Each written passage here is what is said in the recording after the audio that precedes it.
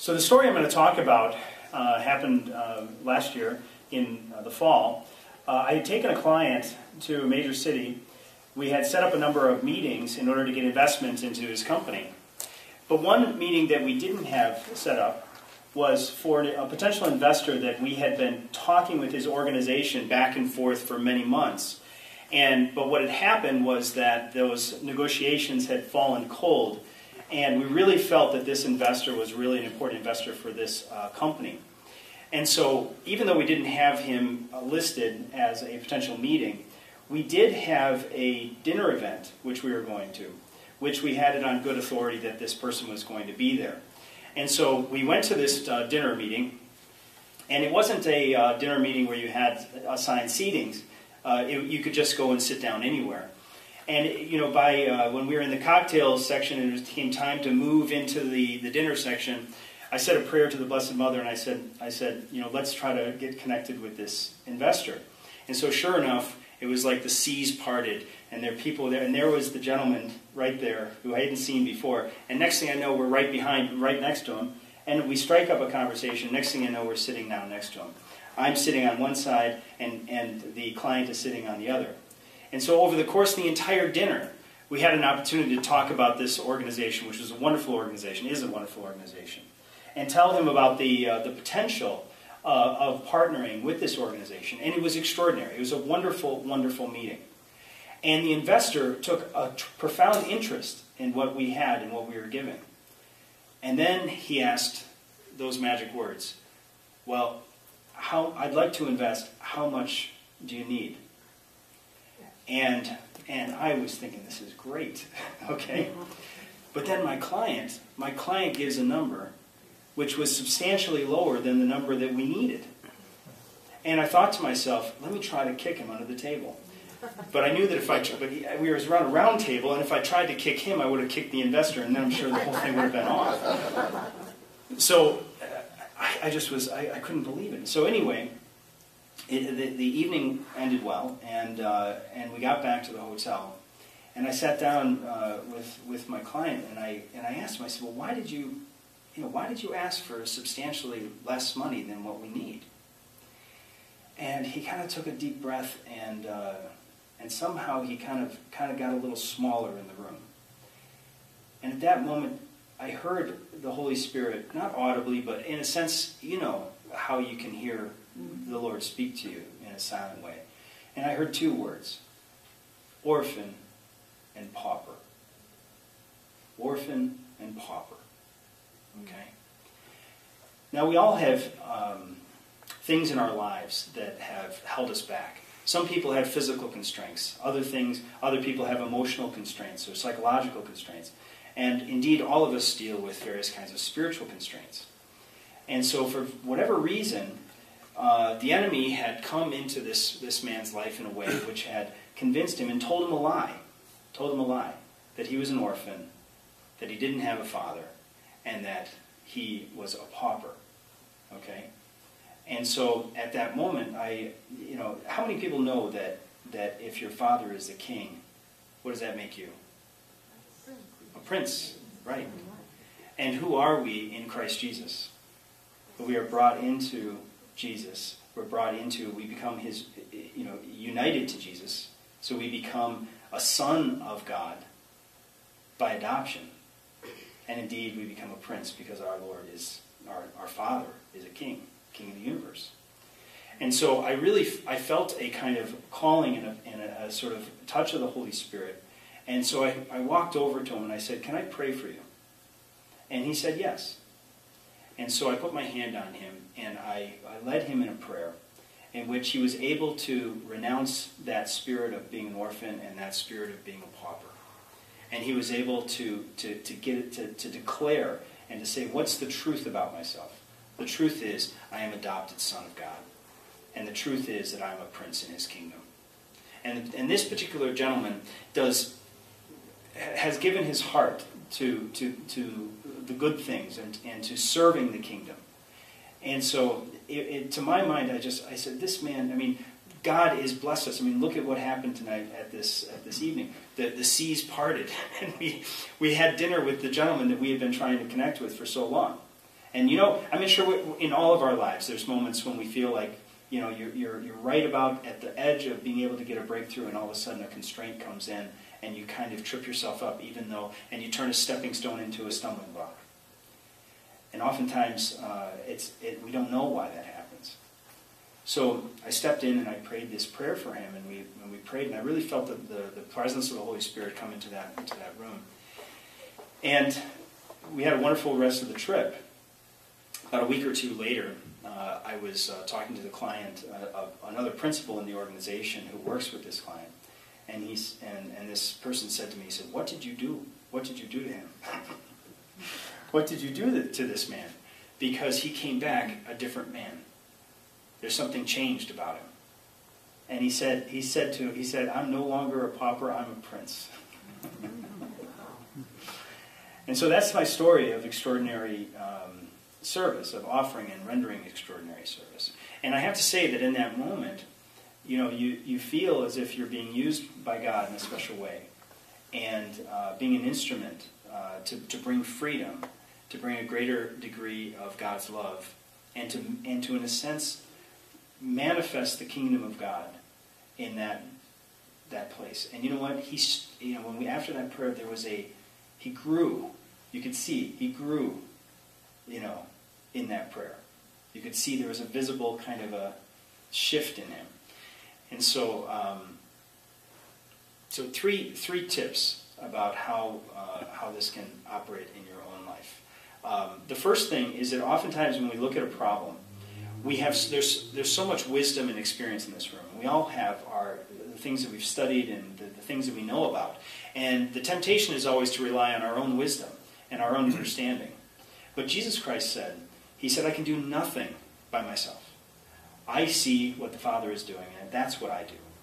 And that's how He did the miracles that He did. And so my first tip is to ask, what is God doing? What does God want to do? Don't assume that you know what's going on. Don't assume that you know what to do. But ask the Lord. Say, "Lord, what are you doing here? And what's your will for this situation? And how can I line up with what you're doing and partner with you?" That's the first tip. The second tip is, John Paul II, his papal motto was "Totus tuus," which just means totally yours. And so when you get up in the morning, you can expect, because you are united to Christ, because you are an adopted child of God, and you are in His kingdom, and so you are an ambassador of His kingdom. And we know from ambassadors, if you've ever been to the consulate abroad, the American consulate abroad, that's actually real estate. Wherever the ambassador goes and has his house, that's American property. And so because you are a member of the kingdom of God, wherever you go, wherever you walk, you bring, in a sense, the kingdom of God with you.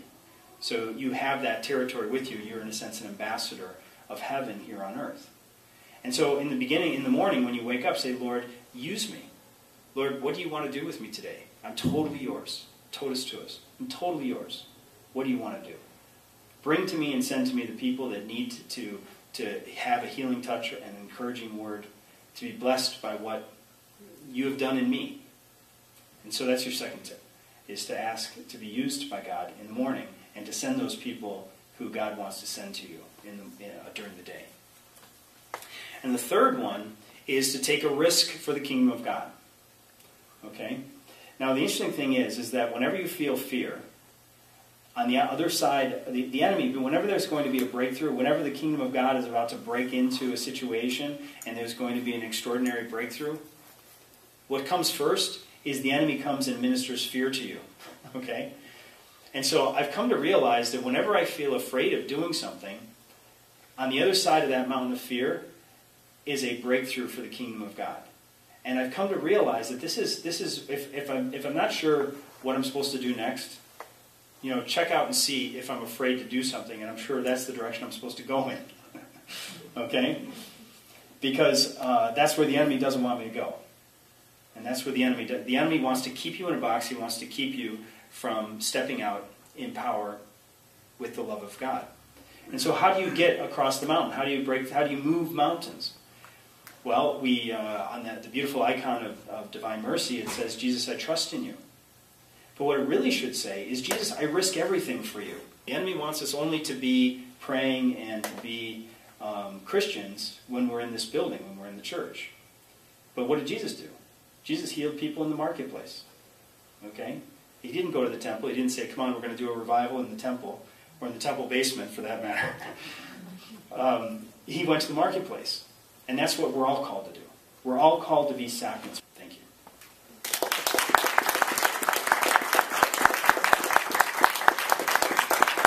So I understand there's some question and answer. If anyone has any questions, right there. Michael, so you didn't know anything about this man. You just heard pauper and orphan, and you just felt moved to talk to him and to pray over him. Is that what happened? Well, I won't say that I didn't know anything about him, because he was a client. Not anything, but I mean, like those things. I did know some of his background, but it was definitely a prompting of the Holy Spirit, and there was definitely a move of the Holy Spirit for me to step into a place where I could pray for him. And that's the thing, is that, Christ said, my sheep hear my voice. Oftentimes, he didn't say my lambs hear my voice. So we're all called to, do you know the difference? What's the difference between a lamb and a sheep? Age. Yeah. Maturity. Okay?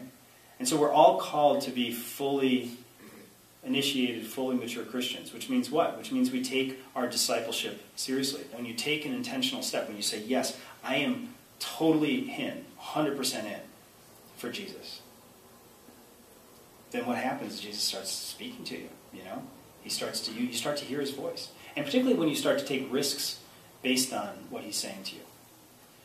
Very briefly, the Divine Mercy thing took place because I woke up early in the morning. It was 3:33 in the morning, and I kind of felt that prompting to pray. And so I went to, we have a prayer space in our living room with the Divine Mercy there, and a crucifix and an image of John Paul II. And I started to pray, and that's when I just had this vision for putting a large image of Divine Mercy in the public square. And now that goes all over the place. It's taken a life of its own. It's kind of like when anything, it's when the Blessed Mother said yes, she birthed Jesus into the world. All of us are daughters of the Blessed, children of the Blessed Mother. And so we're called to say yes to the Holy Spirit, if we're listening. But I could have just as easily turned over and gone back to sleep. Thank you for the question.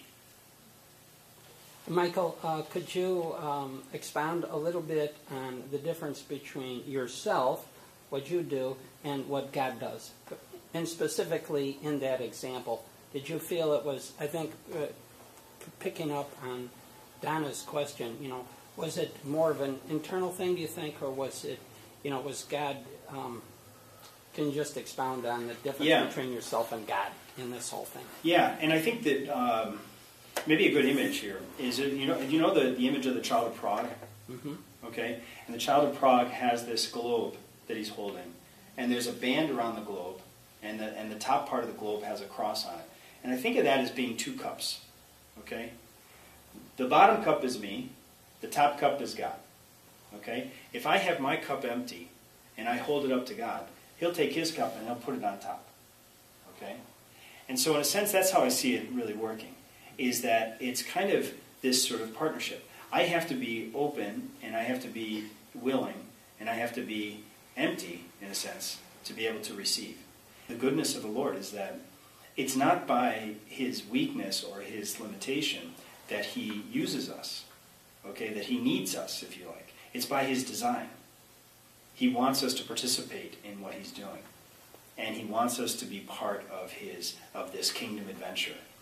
And so in a sense, he wants our participation.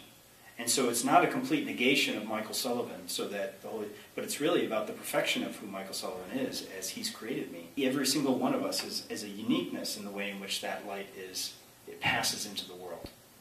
And so I don't know if that answers your question or not. But thank you very much. You're welcome. You're welcome. Finished. Thank you very much. Thank you.